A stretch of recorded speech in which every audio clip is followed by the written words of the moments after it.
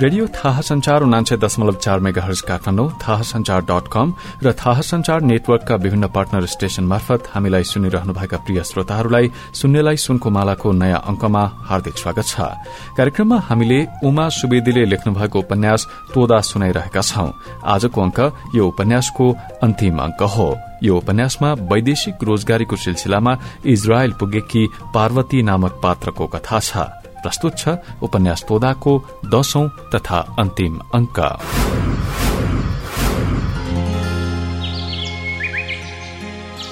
इनेशको banking कारोबारका लागि पार्वती पहिले पनि बैंक लियोमी गइरहन्थे। कतिपटक इनेश पनि उनीसँगै हुन्थिन्। दाविद त्यसै बैंकका कर्मचारी थिए। एकपटक उसले इनेशको खाता नम्बर लेखिएको कार्ड लैजान बिर्सिछे। दाविदले कार्ड मागे। उसले फर्र एकाउन्ट नम्बर भनिदिए। दाविदले मुस्कुराउँदै भने, नम्बर भनेर हुँदैन, यहाँ कार्ड नै चाहिन्छ। पार्वतीले झर्केर भने, अब जसको एकाउन्ट हो उनी स्वयं यही छन्। इनेश त्यो बेन्चमा बसिरहेछन्। उनको एकाउन्ट नम्बर मैले फर्र भनिदिइसके। अब के को लागि चाहियो कार्ड? पार्वतीको तर्क सुनेर दाविदले उसलाई एकछिन निहाल्यो र मुसुक्क हाँस्दै भन्यो, आज जो देखे तिम्रो विचार सही छ। त्यसपछि दाविदले भन्यो, तोदा। अग्लो शरीर, गोरो छाला, चुच्चो नाक, समुद्र जस्तै नीला आँखा, हँसिलो अनुहार र सलक्क परेको छरितो ज्यान। दाविदलाई सरसर्ती हेर्दा पार्वतीलाई नौलो अनुभूति भयो। दाविदले पनि जाने बेलामा पार्वतीलाई आफ्नो कार्ड दिएर भन्यो, तिमी जस्ता हक्की महिलाहरूलाई म सम्मान गर्छु। पार्वतीले पनि कार्ड समाती र भनी, तोदा।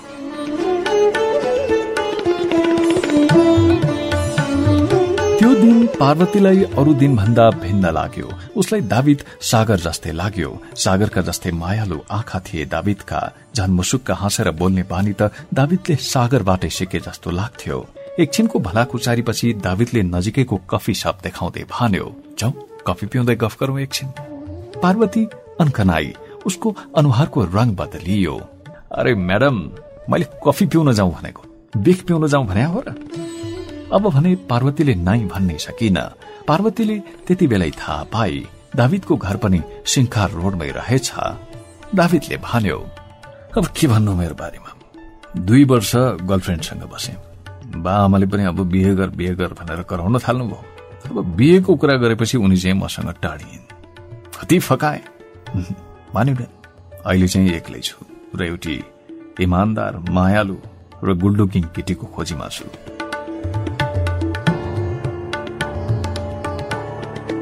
यति भनेर ऊ पार्वतीलाई हेरेर मुस्कुरायो। पार्वतीले अप्ठ्यारो महसुस गरी तुरन्तै त्यहाँबाट उम्कने विचारले भने, दाविद, घरमा इनेश एक्लै छिन्, अब जान्छु है। हिँड्ने बेलामा दुवैले हात मिलाए। दाविदको हातको स्पर्शले पार्वतीको शरीरमा एउटा अनौठो झट्का दियो। पार्वती र दाविदको अब बाक्लै भेटघाट हुन थालेको थियो। कहिले इनेशलाई लिएर पार्कमा पुग्दा ऊ मुसुक्क हाँस्दै उभिरहेको भेटिन्थ्यो। कहिले मर्निङ वाकमा जाँदा पर्खिरहेको हुन्थ्यो। भेटघाटकै क्रममा दाविद इनेशसँग पनि नजिकियो। कहिलेकाहीँ इनेश दाविदलाई फोन गरेर घरमा बोलाउँथिन्। पार्वती र दाविद हाँसी हाँसी बोलेको देखेर उनी प्रसन्न हुन्थिन्। दाविद इनेशलाई मनपर्ने फूल र चकलेट बोकेर आउँथ्यो र हातमा राखिदिन्थ्यो। उनी पनि दाविदलाई आफ्नै नातिलाई झैं मायाले सुमसुम्याउँथिन्।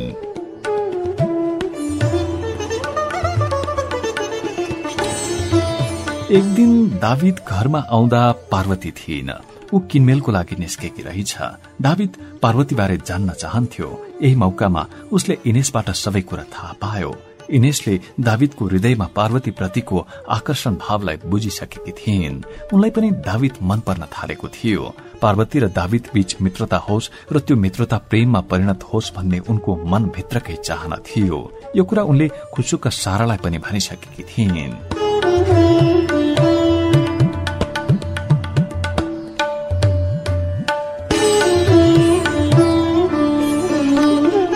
एक दिन शनिबारको दिन थियो। सारा टुप्लुक्क आइपुगिन्। एकै छिनपछि दाविद पनि आयो। साराले पार्वतीलाई भनिन्, पार्वती सुन त, तिमी कतै नगएको पनि धेरै दिन भइसक्यो। म आज बेलुकीसम्म यहाँ बस्छु। अब साँझसम्म घुमेर आए पनि हुन्छ, म केही पनि भन्दिनँ पार्वती। अनि उनले दाविदतिर फर्केर भनिन्, ए दाविद, हेर न, यो पार्वतीले आजसम्म हर्चिलिया बीच पनि देखेका छैन। फुर्सद छ भने घुमाइदेऊ आज। कसो? साराको कुरा सुनेर दाविद खुसी भयो। उसले पार्वतीलाई भन्यो, ल पार्वती, त्यसो भए तयार हो। हेर, आज म तिमीलाई हाम्रो देशको सबभन्दा सुन्दर ठाउँ देखाउँछु, हुन्छ? पार्वती अलमल्ल परी। हुन्छ पनि भन्न सकिन, हुन्न पनि भन्न सकिन। यसैबीच साराले सम्झाइन् पार्वतीलाई, पार्वती, तिमीले कहिले काहीँ घुम्नु पनि पर्छ के? त्यसो भयो भने दिमाग फ्रेश हुन्छ, नत्र फेरि मुड अफ भएर बस्छौ तिमी। आफ्नो स्वास्थ्यको लागि त आफै सचेत हुनु पर्यो नि तिमी, हो कि होइन भन त?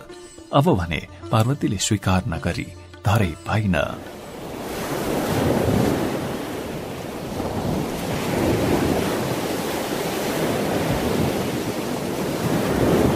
साँझको चिसो बतास र बत्तीको उज्यालोमा टल्किरहेको समुद्र पार्वती टाढा टाढासम्म हेर्दै टोलाउन थाली। समुद्रका छालहरूले कतिपल्ट पार्वतीलाई स्पर्श गरे। समुद्र र सागर दुवै उसको जीवनको हिस्सा बनेका थिए कुनै बेला। आज दुवै उसित छैनन्, छ त केवल पानी नै पानीले भरिएको यो समुद्र मात्र। समुद्र र सागर दुवैले उसलाई जीवनको दोबाटोमा असरल एक्लै छाडिदिएका थिए। तर यो पानीको समुद्रसित उसको कुनै खालको गुनासो थिएन।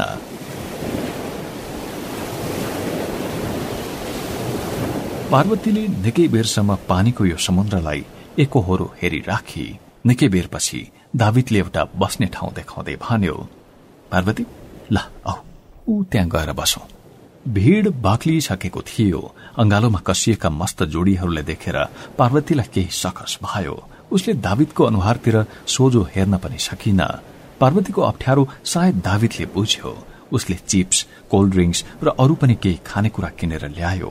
पार्वतीलाई केही चुटकिला र ठट्यौली सुनाएर हँसाउने प्रयत्न पनि गर्यो। वरिपरिको वातावरण क्रमशः मादक बनिरहेको थियो।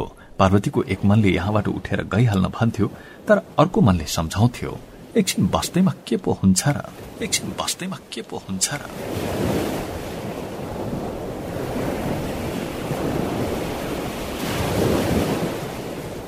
दाविदले अहिलेसम्म सोझै पार्वतीलाई केही भनिहालेको त थिएन, तर पार्वतीलाई दाविदको मनको कुरा भने थाहा भइसकेको थियो।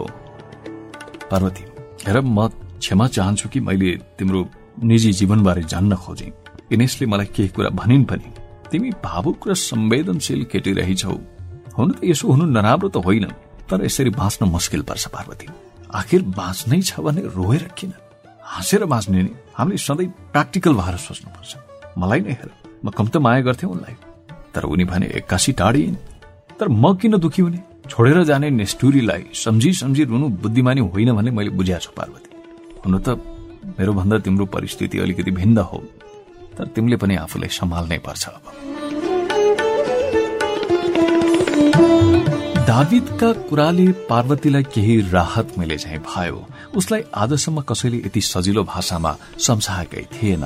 पार्वतीले केही बोल्छ कि भन्ने आशामा दाविद एकछिन रोकियो, तर पार्वतीले केही भनिन, चुपचाप सुनि मात्र। एकछिनको मौनतापछि दाविद फेरि भन्न थाल्यो, हेर पार्वती, म तिमीलाई मन पराउन थालेको छु। मलाई थाहा छैन किन यस्तो भइरहेको छ, तर मैले तिमीलाई आफ्नै ठान्न थालेको चाहिँ सत्य हो। के तिमी पनि मलाई आफ्नो बनाउन सक्छौ? म त तिम्रो साथमा एउटा नयाँ जीवन शुरू गर्न उत्साहित छु पार्वती। भन, तिम्रो के विचार छ? तिम्रो के विचार छ?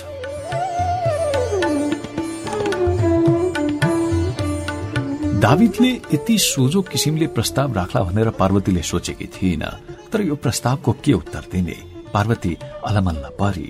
ऊ बसिरहेको ठाउँबाट जुरुक्क उठी। समुद्री हावाको सानो झोक्का उसको मुटुलाई चिसो बनाएर गयो। जाडोले हो कि कुनै अज्ञात भावनाले हो, पार्वतीको शरीरभरि काँडा उम्रिए। उसले दाविदको अनुहारतिर पनि हेरिन, केही जवाफ पनि दिइन। सरासर कार पार्किङ गरेको ठाउँतिर गई। दाविद केही डराए जस्तो देखियो। ऊ दगुर्दै पार्वतीको नजिकै गयो र डराई डराई भन्यो, हेर पार्वती, मैले त मेरो मनको कुरा भने, तिमीले पनि आफ्नो विचार प्रष्ट भनिदिनु पर्छ। आखिर म कुनै हुलिया आवारा पनि त होइन। म तिम्रो विचारको पूरा सम्मान गर्छु। आफ्नो असल साथी ठान मलाई र निर्धक्क भन आफ्नो मनको कुरा। पार्वती थुचुक्क बसी। दाविदले पार्वतीको मन विशाल समुद्रको चक्रवातमा अल्झिएको पानी जहाज झैं फनफनी घुमिरहेको छ भन्ने बुझिसकेको थियो, तर ऊ अझै अलिकति हौसियो र भन्न थाल्यो, के तिमी मलाई मन पराउँदैनौ पार्वती? के तिमी मरेका मान्छेको नाममा आफ्नो पूरै जिन्दगी बन्धक राखेर बाँच्न सक्छौ? के मरेका मान्छेको सम्झनाले तिम्रा रहरहरू पूरा गरिदिन सक्छ? के मरेका मान्छेको सम्झनाले तिम्रा रहरहरू पूरा गरिदिन सक्छ?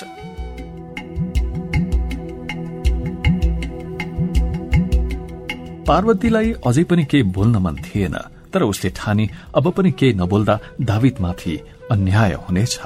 अन्त्यमा पार्वतीले भने, दाविद, तिमी कति मिठो बोल्छौ, तिम्रो कुरा सुनु सुनु लाग्ने खालका छन्, तर म तिम्रो प्रस्तावलाई सायद स्वीकार्न सक्दिन दाविद। मेरो बुद्धिले त भन्छ यतिको भलादमी र सुन्दर युवक भेट्दा तुरुन्तै घरजम गरिहाल्नुपर्छ, तर मन भने यो कुरामा पटक्कै सहमत हुँदैन। यो मन किन मान्दैन मलाई पनि थाहा छैन। दाविदको लागि यो जवाफ अनपेक्षित थियो, तर पनि ऊ विचलित देखिएन। उसले यति मात्र भन्यो, हेर पार्वती, अब म तिमीलाई कर गर्न त सक्दिन। तिम्रो मनले मलाई अस्वीकार गरेछ भने ठिक छ, तर त्यसो नभएर संसारका सबै लोग्ने मान्छेहरूलाई अस्वीकार गरेर एक्लै बाँच्ने तिम्रो विचार हो भने त्यो चाहिँ गलत छ। त्यो गलत छ पार्वती।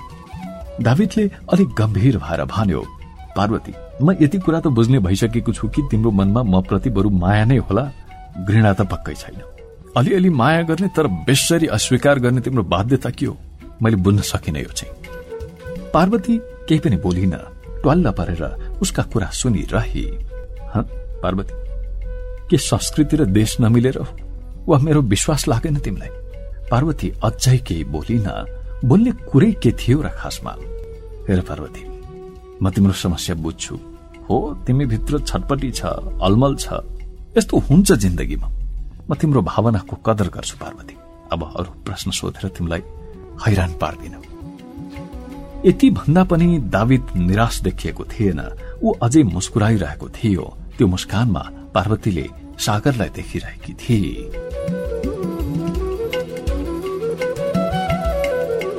रातको 12 बजिसक्यो। होलोन शहर मस्त निन्द्रामा छ। पार्वतीलाई भने अझै निन्द्रा लागेको छैन। हाइवेमा गुडिरहेका गाडीको आवाज एकछिन अघिसम्म प्रष्टै सुनिँदै थियो, अहिले त्यो पनि बन्द भयो। हर्नको तीखो आवाज झ्यालको कापबाट छिरेर कानमा ठोक्किन आइपुग्दा ऊ झर्को मान्थे। अब चकमन्न रात्रिको सन्नाटा झन बढी झर्को लाग्दो छ। पार्वतीले दाविदका वाक्यहरू सम्झी र एक्लो जीवनको निस्सारता पनि। उसलाई दाविदको माया लागेर आयो। फोन गरु लाग्यो, तर गरिन अथवा गर्न सकिन। भोलि भेट भइहाल्छ नि, यसरी चित्त बुझाई आफ्नै मनलाई। भोलिपल्ट साँझतिर सधैँ झैं पार्कमा देखियो दाविद। उस्तै हँसिलो, उस्तै फरासिलो। पार्वतीले उसका आँखामा सीधा हेर्न पनि सकिन, तर दाविद भने सामान्य थियो, मानौ हिजो केही भएकै थिएन।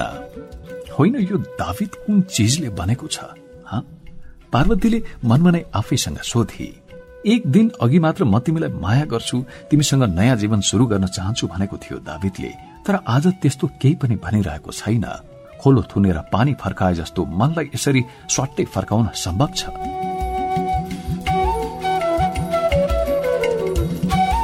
पार्वतीले सोचेकी थिए दाविद उसलाई देखेर दुखी हुनेछ, फेरि पनि फकाउनेछ उसलाई, फेरि पनि बिन्ती गर्नेछ। तर दाविदको अनुहारमा कुनै असन्तुष्टि छैन, अप्राप्तिको पीड़ा पनि छैन, पश्चातापको भावना पनि छैन। दाविद यस्तो देखिन्छ मानौ उसलाई केही थाहै छैन, बिल्कुल अबोध र निर्दोष। दाविदको अनुहार देखेर पार्वतीको मन भुटभुटिन थाल्छ। असह्य हुन्छ यो स्थिति।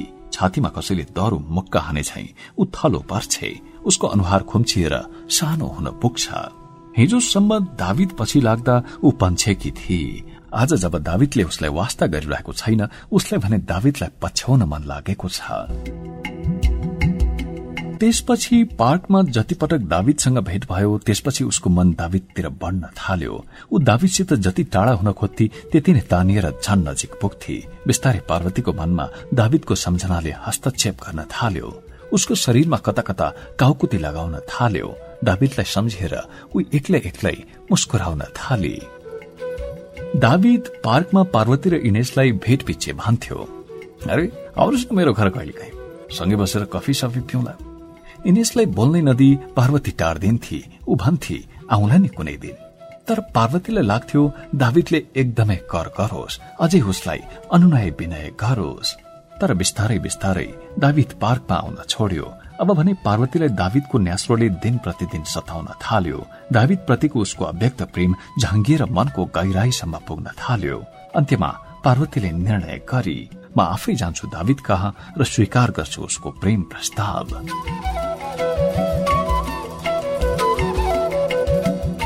त्यही रात नै पार्वतीले हतार हतार दाविदलाई फोन गरी र चिस्क्याउँदै भने, हेलो दाविद, अनि आजकल त कफी पिउनु पनि बोलाउँदैनौ, रिस आयो कि क्या हो दाविद? मलाई तिम्रो हातको कफी पिउने रहर छ, कहिले आऊ भन त। एकछिन गम खाएपछि दाविदले गम्भीर भएर भन्यो, अब तिमी आउने भए त एक दिनको बिदा मिलाएर पर्खिरहन्छु म पार्वती। भो बिदा लिनु पर्दैन दाविद, म 4 बजेपछि आउँछु र मसित इनेस पनि आउनेछिन्, पार्वतीले भने।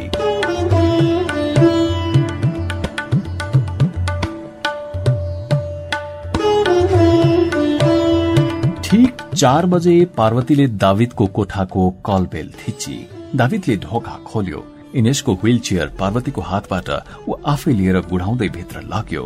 भित्र ठूलो कोठा थियो जहाँ यू आकारको सोफा राखिएको थियो। टलक्क परेको सेतो सोफाको बीचमा एउटा ब्राउन कलरको 4 टेबल थियो। टेबलमाथि बुट्टेदार काँचको गमलामा थरीथरीका फूल थिए। भित्तामा आफ्नो बाआमाको र त्यसैको आडमा आफ्नो बाल्यकालको फोटो सजाएर राखेको थियो दाविदले। पार्वती दाविदको सुकिलो घर देखेर छक्क परी। त्यति बेलै भित्रबाट एउटा सुन्दर युवती आइन् र सलोम भन्दै मुस्कानमय स्वागत गरिन्। दाविदले चिनाए, श्रीमती, यिनी मेरी श्रीमती हुन्। हामीले चाहिँ भर्खर हिजो मात्र बिहे गरे, हिजै मात्र। हामीले चाहिँ भर्खर हिजो मात्र बिहे गरे, हिजै मात्र। पार्वती र इनेस दाविदको घरबाट फर्किए। पार्वती, तिमी उदास छौ? छैन इनेस, छैन, उदास छैन।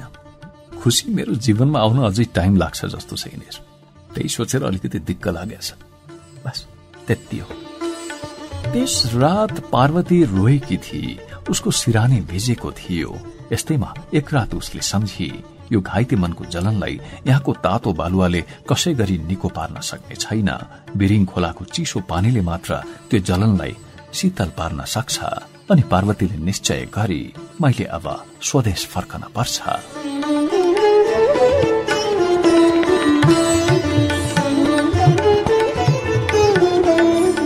वर्ष बित्यो, ऋतुहरू बिते। जैतुनका रुखमा फुलेका फूल फलमा परिणत भइवरी झरिसके। तर यहाँको समुद्रको दैनिकी उस्तै छ। आफ्नै सुरमा कुम हल्लाउन, छाती फुलाउन र लहडी पाराले सुसिल्न छोडेको छैन यसले। एकातिर भूमध्य सागरको विशाल छाती छ, अर्कातिर भौतिक सम्पन्नताले अग्लिएको इजरायल छ। यी दुवैले जस्तो सुकै पीडालाई पनि निको पार्न सक्छन्। तर पार्वती होलोन शहरदेखि केही पर रहेको याफोको डाँडामा बसेर दुवैतिर निहाल्दा झन्झन बढी पीड़ित हुन्छे। पश्चिमको समुद्र र पूर्वको शहर पार्वतीको पीड़ासँग बिल्कुल निरपेक्ष भइदिन्छन्। त्यसैले अचेल पार्वती याफोको डाँडोमा बसेर कहिले समुद्र र कहिले शहरलाई हेर्दै टोलाइरहन्छे।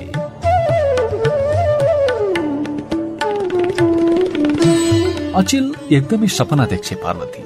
ऊ समुद्रसितको प्रेमका पलहरू देख्दिन सपनामा। समुद्र झैं एकछिनको लागि न्यानो लहर बनेर आएको स्वर्गीय पति सागरको न्यानो अंगालो पनि देख्दिन। आमालाई पनि देख्दिन, दाजु भाउजूलाई त झन् देख्दै देख्दिन। तर ऊ सधैँ बिरिङ खोलो देख्छे सपनामा। बुधबारे हाटमा अलमलिएको सपना देख्छे ऊ। मकै बारीहरू देख्छे, आफ्नै गाउँठाउँका बोट बिरुवा देख्छे, माटो देख्छे। माटोबाट मगमग बास्ना आइरहेको अनुभव पनि गर्छे सपनामा। बिस्तारै बिस्तारै पार्वतीको मन इजरायली वर्तमानबाट नेपालको अतीततिर फर्कन थाल्यो। उसलाई अतीतले बोलाउन थाल्यो। अतीतको माया लाग्न थाल्यो उसलाई।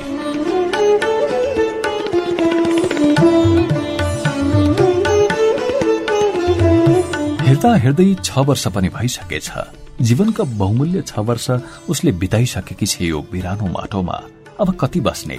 जीवनभरि त कहाँ बस्न सक्छ र ऊ यहाँ? एक न एक दिन त उसले आफ्नो देश फर्किनै पर्छ। सुरुका वर्षहरूमा उसलाई इजरायल स्वर्ग जस्तै लाग्थ्यो। ऊ हरेक समय नेपाल र इजरायलको तुलना गरिरहन्थे। कहाँ इजरायलका चिल्ला सड़क, कहाँ नेपालका राजमार्गका खाल्डा खुल्डी, कहाँ इजरायलको सफा हावापानी, कहाँ नेपालको धुलो धुवाले भरिएको वातावरण, कहाँ इजरायलको व्यस्त जीवन, कहाँ नेपालमा राजनीतिले तहस नहस पारेर बेकामे बनाएका मान्छेका फुर्सदिला समयहरू। पार्वती सोच्थे, हिमालले मात्र देश कहाँ राम्रो हुन्छ र? लुम्बिनी र बुद्धले मात्र कहाँ शान्ति छाउँछ र? पशुपतिनाथले मात्र देश कहाँ पवित्र बन्छ र? तर अचेल किन पार्वती आफैले आफूलाई सम्झाउँछे, जे भए पनि देश भनेको त देशै हो। त्यहाँ मलाई चोट लाग्दा म कराउन सक्छु आफ्नो मातृभाषामा। जति नै टाढा भए पनि आखिर नेपाल मबाट कहिले पो टाढा भएर, कहिले पो मेरो सपनामा आउन छोडेर स्वदेशका बाटाघाटाहरू, गाउँले टोलहरू। यता आमा पनि फोन गरेपछि पार्वतीलाई भन्थिन्, हेरै छोरी, यो धेरै वर्ष अर्काको मुलुकमा बस्नु ठिक होइन यार। हाम्रो लागि अब योभन्दा बढी केही पनि गर्नु पर्दैन। तैँले धेरै गरिसकिस् यार। यति भएपछि हामी सजिलै मर्छौँ। तेरो एक्लो ज्यानलाई नि अब कति चाहिएको छ र? त्यही भएर छिटै आइज। तेरो मुखै नहेरी मरिने पो कि भन्ने डर लागिरहेछ मलाई त।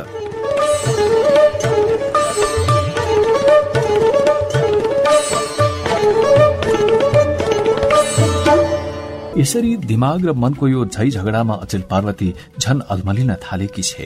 यता इनेश भने दिनहुँ जसो पार्वतीलाई भन्ने गर्छिन्, पार्वती म बाँचुन्जेल मलाई छोडेर नजाऊ है। अझै केही बिग्रिया छैन पार्वती। म मरेपछि पनि यही घरमा बस र मन लागुन्जेल बस। बरु म सरकारी कागजै बनाइदिन्छु तिमीलाई चाहिन्छ भने।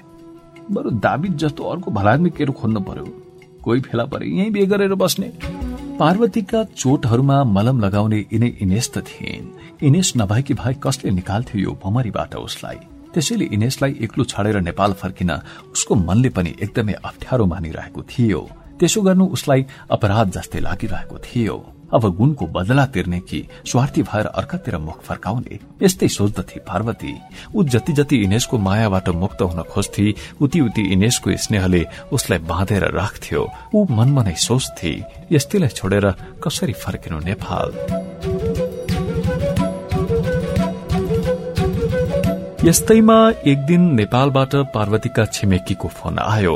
उसले सबै कुरा राम्ररी बुझिन, तर आमा बिरामी भएको भन्ने वाक्य चाहिँ सुनि। तर त्यसपछि भने फोन काटियो। पार्वतीले तुरन्त नेपाल फोन गरी, तर कसै गर्दा पनि फोन लागेन। उसलाई औडाह भयो। उसलाई लाग्यो इनेशसित बिदा माग्ने यो उपयुक्त मौका हो। उसले सारालाई फोन गरेर बोलाई। आमालाई पो केही भएछ कि भनेर सारा दौडिँदै आइन्। सारा, अब मलाई बिदा देऊ, घरमा आमा बिरामी हुनुभएको खबर आयो। पार्वतीको कुरा सुनेर सारा ठिङ्ग उभिएकी उभिए भइन्। एकछिनपछि उनले भनिन्, अब आमा बिरामी हुँदा म तिमीलाई घर नजाऊ भनेर त कसरी भन्न सक्छु र पार्वती। मैले पनि आमाकै हेरचाहका लागि त तिमीलाई राख्या हुँ। तिम्री आमा र मेरी आमा उस्तै त हुन् नि। तर मलाई थाहा छ मेरी आमाले तिमीसँगको बिछोड सहन सक्नुहुन्न। तर इनेशलाई यो कुरा भन्नै पर्ने थियो। साराले नै भनी, आमा, पार्वती नेपाल फर्किने कुरा गर्दैछिन्। अब फर्किनु पनि पर्यो। आमा बिरामी भएको खबर आयो रे उसको। आखिर ऊ पनि त कसैको छोरी हो। तपाईँ बुझ्नुहुन्छ नि आमा।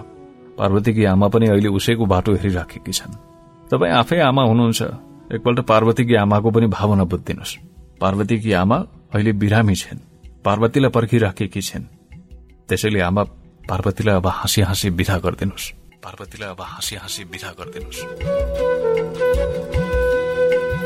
इनेश निकै बेर केही पनि बोलिनन्। दिनभरि पनि बोलिनन्। कोठैमा बसिराखिन्। बाहिर निस्कँदा पनि निस्किनन्। उनी दिनभरि कता कता हराइराखिन्। दिनभरि उनको अनुहारमा अँध्यारो बादल लागिरह्यो।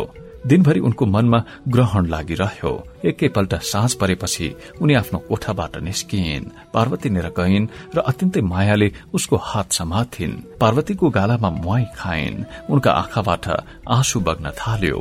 निकै बेरपछि उनले दुखी स्वरमा पार्वतीलाई भनिन्, पार्वती, त्यहाँ तिम्रा दाजु भाउजूले पनि तिमीलाई राम्रो गर्दै गर्दैनन् भने के होइन तिमीले? अब आफन्तसँग एकछिन रिसाए पनि आमालाई कसरी बिर्सन सक्छौ र इनेश? जसो तसो यति मात्र भन्न सकी पार्वतीले। निकै बेरपछि निन्द्राबाट बिउजे झैं तिनले पार्वतीलाई फेरि आग्रह गरिन्, अब मैले त तिमीले अब यतै घरजम गर्छौ होला भन्ने सोचेको थिएँ पार्वती। तर तिमीले खै नयाँ जिन्दगी शुरू गर्नै सकिनौ, पुराना कुरा बिर्सनै सकिनौ। त्यसो होइन साता, अब म मेरो मरेको लोग्नेलाई बिर्सन सक्छु। साँच्चै भन्ने हो भने आमालाई पनि बिर्सन सक्छु। दाजु भाउजू सासू ससुरा तिनीहरूलाई त बिर्सिनै सके। तर म नाङ्गा पैताला लामो न लामो बाटो हिँडेर स्कूल गएको बिर्सन सक्दिन साता। बुधबारे हाटमा खाएको पिरो न पिरो चटपटे बिर्सन सक्दिन। मकैबारीमा बोडी चोरेर खाँदा ढोडले पाछेको बिर्सन सक्दिन। आँखामा धुलो पर्दा आमाले आफ्नै दूध निचोरेर सिर र पार्दै हालिदिएको बिर्सन सक्दिन। जंगलमा घाँस काट्दा हँसियाले औँलो झण्डै छिनालेको बेला इलामे झार निचोरेर दलेपछि रगत बग्न छोडेको बिर्सन सक्दिन शब्द।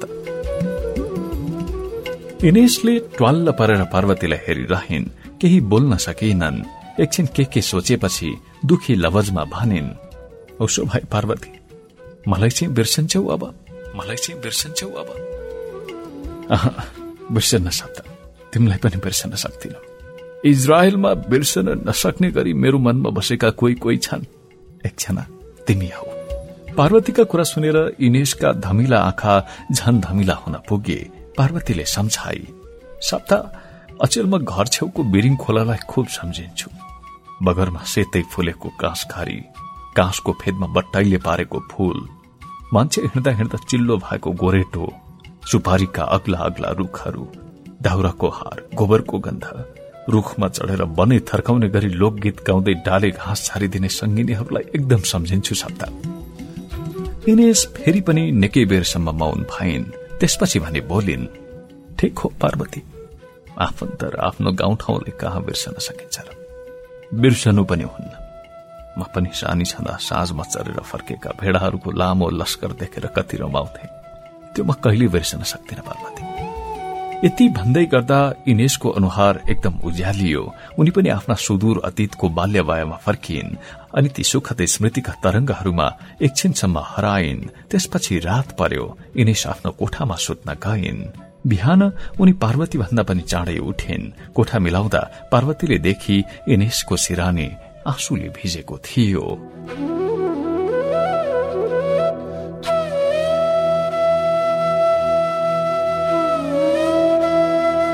मार्च महिनाले बिदा लिन लाग्दा पनि हावाहुरीको मौसम अझै सकिएको थिएन। जोडले चलेको हुरीले झ्यालको कुना काप्चाबाट एक सर्को हावा वात्तै भित्र फालिदियो। इनेश बैठक कोठाको एउटा कुनाको सोफामा अघिदेखि नै बसिरहेकी थिइन्। उनको मनमा कति हुरी चलिरहेको छ त्यो उनले छोडेको उच्छ्वासबाट थाहा हुन्थ्यो। बैठकको अर्को छेउमा कुर्सीमा पार्वती बसेकी छे। उसका हातमा अहिले पनि प्लेनको टिकट छ। उसले उल्टाई पल्टाई टिकटलाई हेर्छे।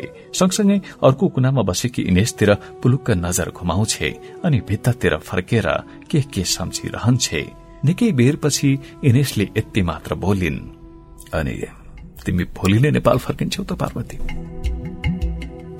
पार्वतीले यति बेला पनि इनेशतिर हेर्न सकिन। शिर निहुर्याएर बसिरही। बेलुका उसले आफ्ना सबै सामानहरू प्याक गरी। कति लुगाफाटासँग सारा जोडिएकी थिइन् त कतिसँग इनेश। तर जब उसले हल्का पिंक कलरको टी शर्ट हातमा लिई तब ऊ कता हराई कता। निकै बेरसम्म एकोहोरी। एक दिन ऊ त्यो टी शर्टमा हुँदा दाविदले भनेको थियो, आहा क्या राम्री देखिया छौ पार्वती। यो मेरो मनपर्ने कलर हो भन्ने थाहा पाएर लगाए जस्तो छ हो। त्यो दिन ऊ एकदम मायालु भएर मुसुक्क मुस्काएको थियो र भनेको थियो, आज तिमी अरू दिनभन्दा भिन्न देखिएकी छौ।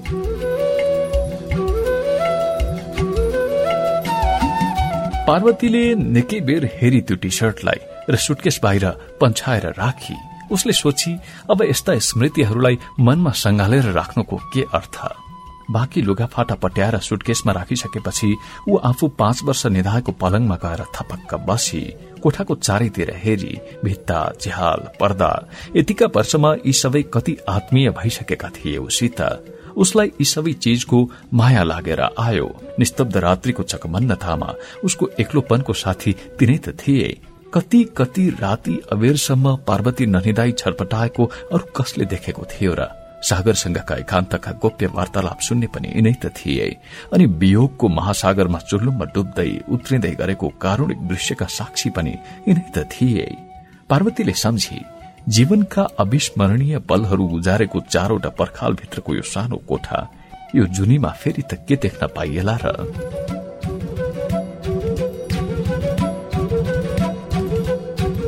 उसलाई नरमाइलो लाग्यो। झ्याल खोलेर बाहिर हेरी। देखिए जति सबै चीजको माया लागेर आयो। झ्यालका दुई छेउमा हल्लिरहेका पर्दा छामी उसले, ती पनि माया लाग्दा थिए। आज उसलाई यी निर्जीव वस्तुहरूको पनि माया लाग्यो। तिनले पनि आफूलाई उसरी नै माया गरिरहे जस्तो लाग्यो उसलाई। ऊ जुरुक्क उठेर इनेशको कोठातिर लागि।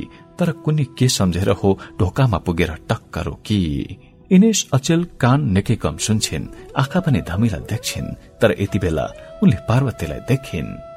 पार्वती, भित्रै आऊ। पार्वती इनेशको छेउमा गएर बसी। यतिखेर पनि इनेशका भित्र गढेका आँखामा आँसु भरिएको थियो। उनले केही बोल्नै सकिनन्। पार्वतीले पनि केही भन्नै सकिन। अरू बेला यसरी इनेशलाई दुखी देख्दा ऊ अनेक उपाय गरेर फकाउँथे, प्रसन्न तुल्याउँथे, तर आज उसले इनेशलाई केही भन्नै सकिन। इनेश र पार्वतीका बीचमा पलाएको भावनात्मक सम्बन्ध झाँगिएर मनको फराकिलो ठाउँ ओगटिसकेको भए पनि दुवैले समयको एउटा कालखण्डमा एक अर्कासित विदा त हुनु नै थियो। आज त्यही कालखण्ड उभिएको थियो दुवैको जीवनमा। पार्वती फर्केर आफ्नै कोठामा आई अनि सम्झिन थाली, अब केही घण्टापछि फर्केर आफ्नै संसारमा पुग्नु छ मलाई। त्यहाँ फेरि बुढी आमा, दाजु भाउजू र बाल्यकालका साथीहरूसित भेट हुनेछ। उनीहरू सबैसित टुटेका या कमजोर भएका सम्बन्धका डोरीहरूलाई फेरि एक एक गरेर घाँस्नु छ मैले। यसपछि पार्वतीको मन केही हलुङ्गो हुन पुग्यो। जेलाई दुःख सम्झेर ऊ इजरायल आएकी थिए, जुन सम्बन्धहरूबाट मोहभंग भएर ऊ बिरानो ठाउँमा आएकी थिए, अब त्यही स्थिति, तिनै पात्र र त्यही परिवेशमा फर्किन लाग्दा त उसको मन भारी न भारी हुनुपर्ने होइन। तर आज पार्वतीको मन कपास चाहिँ हलुको भएको थियो। जंगलमा गएर घाँस दाउरा काट्नु, खेतबारीमा काम गर्नु, गोबर सोहोर्नु, ओहो सम्झना पनि दिक्क लाग्थ्यो पहिले। अहिले तिनै कुरा सम्झना सुखको अनुभूति भइरहेको छ। यो सुख दुःख भन्ने कुरा पनि अस्थिर मनको अस्थिर अनुभूति रहेछ। नित्य परिवर्तनशील रहेछ यो अनुभूति। पार्वतीलाई यस्तै लाग्यो यतिखेर।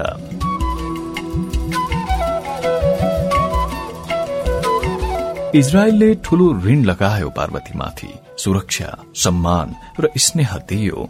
इनेशको परिवारबाट पाएको आत्मीयताको ऋण ऊ यस जन्ममा त के, अर्को 10 जन्ममा पनि चुक्ता गर्न सक्दिन। इनेशका छिमेकी वृद्धहरू दिना, सुला र राखेल पार्वतीका घनिष्ठ मित्र भएका थिए। एकपटक सिनीमा चिप्लिएर पार्वतीको खुट्टो मर्किँदा सुलाले औषधि दलेर मालिश गरिदिएकी थिइन्। आफ्नै छोरीलाई झैं स्याहार गरेकी थिइन्। प्रत्येक नयाँ वर्षको दिन दिना र सुला पार्वतीका लागि उपहार किन्न बिर्सदैनथे। राति खाटमा पल्टिँदा पनि पार्वतीको मनमा यस्तै कुरा खेलिरहेका थिए। ऊ निदाउन सकेकी थिइन। पल्लो कोठामा इनेश पनि कुल्टी फेर्दै सुक्का सुक्का गरेको प्रष्टै सुनिँदै थियो। ऊ छिनछिनमा उठेर इनेशका कोठातिर जान्थे, तर ढोकामा पुगेर फरक्क फर्किन्थे। यताउता गरेको थाहा पाएर इनेशले पार्वतीलाई बोलाइन्। टिस्यु पेपरले नाक र आँखा पुछिन्, गला सफा गरिन्। पार्वतीलाई आफूसँगै पलङमा बसाइन् अनि पार्वतीको हात मसार्दै भनिन्, अब के भनौं पार्वती, मेरै पनि मिति पुगिसक्यो। म आज वा भोलिकी भइसके। त्यसैले मेरो पीर नमान हेर। जाऊ, त्यहाँ तिम्री आमा आँखा झिमिक्के नपारी तिम्रै बाटो हेरिरहेकी होली। उनलाई तिम्रो खाँचो छ पार्वती। अब मलाई त भोलिदेखि एजेन्सीले अर्को केयर गिभर पठाइदेला, उसैसँग रमाएर बस्नुला म। तर तिमीले तिनजेल मेरो लागि जे जति गर्यौ त्यो मेरा कुनै आफन्तले गरे भन्दा धेरै छ। म खुसी छु तिमीबाट पार्वती। अर्को जन्ममा मलाई भगवानले तिमी जस्तै छोरी दिउन्। उता गएपछि आफ्नो नयाँ जीवन शुरू गर्नु, मलाई नबिर्सनु। पार्वतीले अनुहार उज्यालो पार्ने प्रयास गरी। पार्वतीले भने, शाप्ता एउटा कुरा भन, म जाने बेलामा नरुनु ल। तिमी रोएको मै हेर्नै सक्दिन।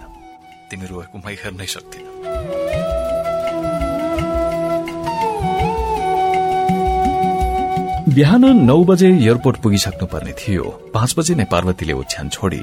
इजरायली भूमिमा उसको भागभोग अब 4 घण्टा मात्र बाँकी छ। पार्वतीले सोची, इनेशले आँखा खोल्ने बित्तिकै उनीसँग अन्तिम बिदा माग्नेछु र यति स्नेह दिएकोमा तोदा रब्बा भन्नेछु।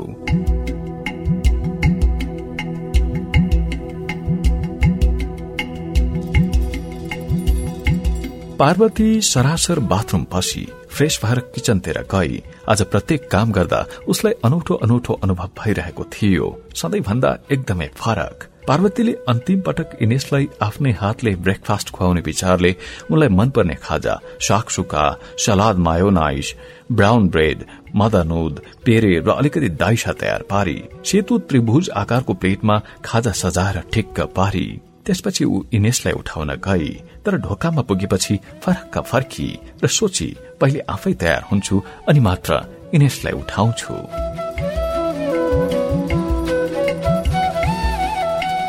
पार्वतीले आफ्नो कोठामा बसेर लुगा फेरी सुटकेसमा बाँकी सामान कोचकाच पारेर हाली। अब केही तह लगाउनु पर्ने थिएन, केही थन्क्याउनु पर्ने थिएन। उसले सुटकेस गुडाउँदै ढोकाको छेउमा ल्याएर ठड्याई। सबै काम सकेपछि ऊ इनेसलाई उठाउन गई।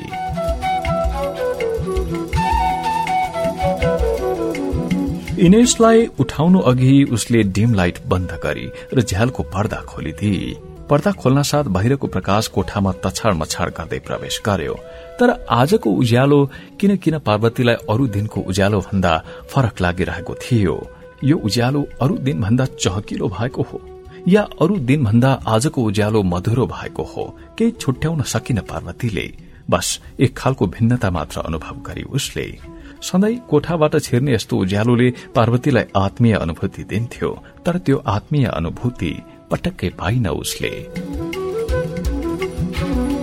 पलङमा इनेस अरू दिन भन्दा फरक तरिकाले सुतेकी थिइन्। सधैँ सानी नानी झैं कोल्टे फर्केर कुकुरको परे निधाउँथिन् इनेस, तर आज सीधा लमतन्न सुतेकी थिइन्। सिरकले टाउको र अनुहार छोपेर सुत्ने बानी थियो उनको, तर आज उनले टाउको र अनुहार अलिकति खुल्ला राखेकी थिइन्।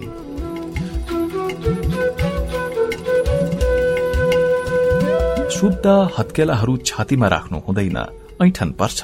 पार्वतीकी आमा झैं इनेस पनि यसै भन्थिन्, तर आज इनेसका दुवै हत्केला छातीमा खप्टिएका थिए। कुहिनोले ओछ्यान टेकेको थियो, बचेराले चारो माग्दा झैं मुख परेको थियो। पार्वतीले लाग्यो साप्तालाई बिहानी पख गजबले निन्द्रा परेछ। एकमन त उसलाई नउठाउ कि भन्ने पनि लाग्यो। फेरि सोची, होइन अब त उठाउनै पर्छ, नत्र अबेर हुन्छ।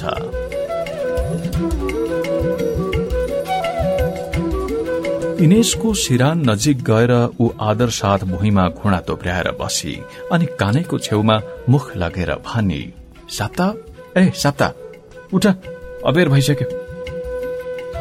तर इनेस बिउझिनन्। पार्वतीले निकैपल्ट बोलाउँदा पनि बिउझिनन्।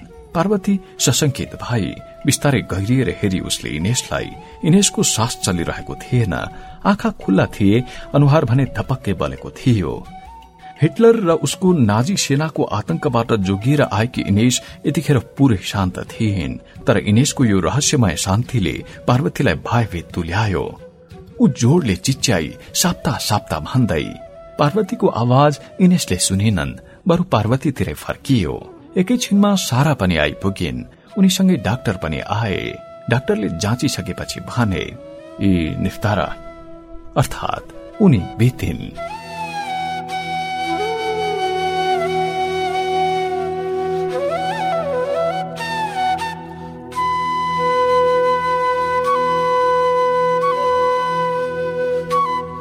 सारा रोइरहेकी थिइन्। इनेसका सबै आफन्त आइसकेका थिए। यति बेरमा सबैजना रोइरहेका थिए। पार्वतीले पनि आफूलाई थाम्न सकिन, ऊ पनि रुन थाली। केही बेरपछि पार्वतीले इनेसका खुल्लै रहेका आँखा बिस्तारै बन्द गरिदिए अनि मनमा नै भने, साप्ता, तिमीलाई जीवनभर सम्झिरहनेछु। इनेसको मृत अनुहारले पनि पार्वतीलाई तोदा भने जस्तै लाग्यो। निकै बेर रोई पार्वती। इनेससित कुनै नाता साइनो थिएन उसको, तर मानवीय सम्बन्ध त नाता साइनो भन्दा कता हो कता माथि हुँदो रहेछ। त्यही सम्बन्धले यति बेला रुवाइरहेको थियो पार्वतीलाई।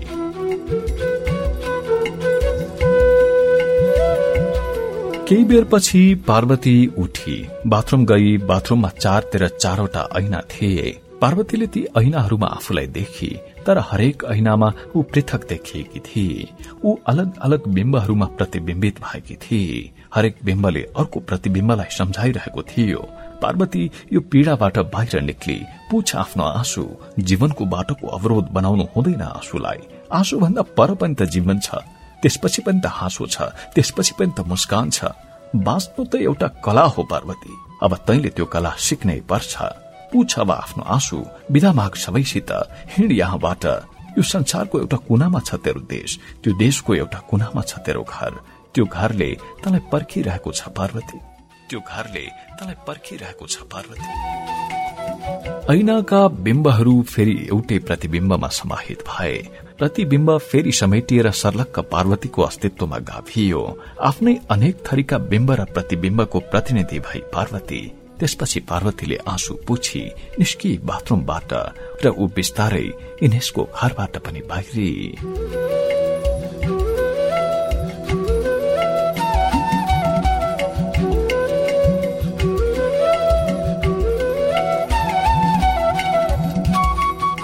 बेनगुरियन अन्तर्राष्ट्रिय विमानस्थलका लागि ट्याक्सी पर्खिरहेका बेला पार्वतीको मोबाइलमा नेपालबाट फोन आयो। आमाको फोन रहेछ। आमा उताबाट रुँदै भन्न थालिन् कि पार्वती अहिले नेपाल नफर्की, अब अझै केही वर्ष त्यही बस, यहाँ आएर केही हुनेवाला छैन। मबाट ठूलो गल्ती भयो छोरी। मैले तसित नसोधी तैले त्यताबाट कमाएर मेरो खातामा पठाएको पैसा जम्मै तेरो दाईलाई सापटिदिएकी थिए। उसले बिजनेस गर्छु भनेको थियो। एकदमै रोएको थियो। मलाई माया लाग्यो। सुरुमा त ब्याज ल्याएर हातमा राख्दिन्थ्यो, तर उसले सबै पैसा ढुकुटीमा सखाप पारेछ। तैले यतिका वर्ष इजरायल बसेर कमाएको पैसा एकै झट्कामा सकियो छोरी। मलाई माफ गरिदे, मलाई माफ गरिदे।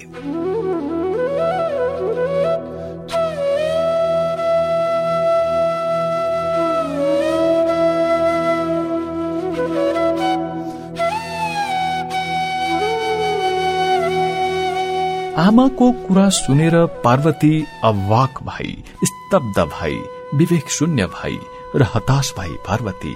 त्यसैले अब ऊ रुन चाहन्छे, ठूलो स्वरमा चिच्याएर आफ्नो मनको बह पोख्न चाहन्छे। नरो पार्वती, नरो। तर अब उसलाई यसो भन्ने इनेस पनि त यो संसारमा थिएनन्।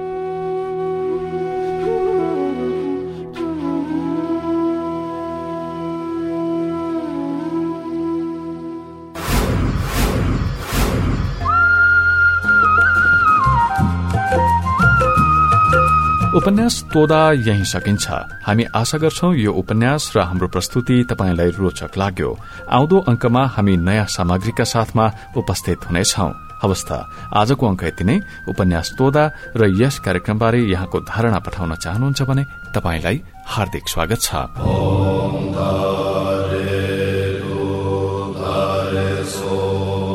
सुन्नेलाई सुनको माला। यस कार्यक्रमको publicity partner TBI group Nepal. Recording तथा मिक्सिङ भुवन पौडेल।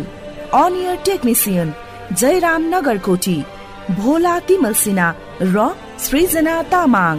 सूत्रधार पवनराज पौडेल। लेखक उमा सुवेदी। प्रतिक्रियाका लागि facebook.com/थाहासञ्चार वा थाहासञ्चार@gmail.com।